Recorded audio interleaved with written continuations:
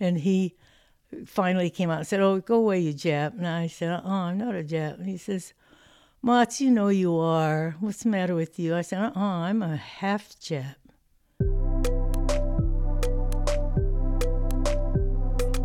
I identify as Black.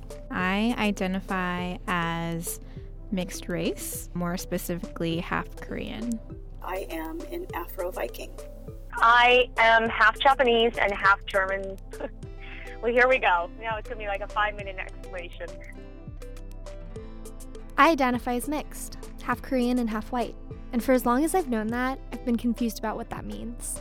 I've lived in places growing up where I was the whitest kid in my classroom, and then others where people asked if I spoke English. So I've spent the last year exploring what multiracial identity means to other people.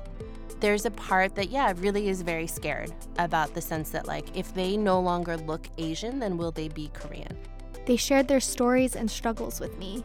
They didn't think I was Arab, so they would say things like, sand, N-word, towel heads, camel jockeys, all sorts of things, and I would get really upset and be like, "No, I'm part Arab, you can't say that around me." And he'd be like, "Yeah, but you're not really."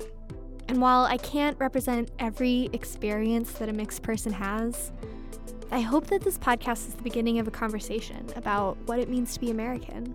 You're constantly, I think, trying to explain to yourself how you came to be.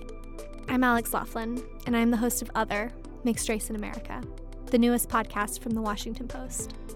This is a 5-part miniseries that'll be released every day for 1 week. And the first episode comes out Monday, May 1st. So come hang out in the middle ground with me. Subscribe on Radio Public, Apple Podcasts, or wherever you get your podcasts.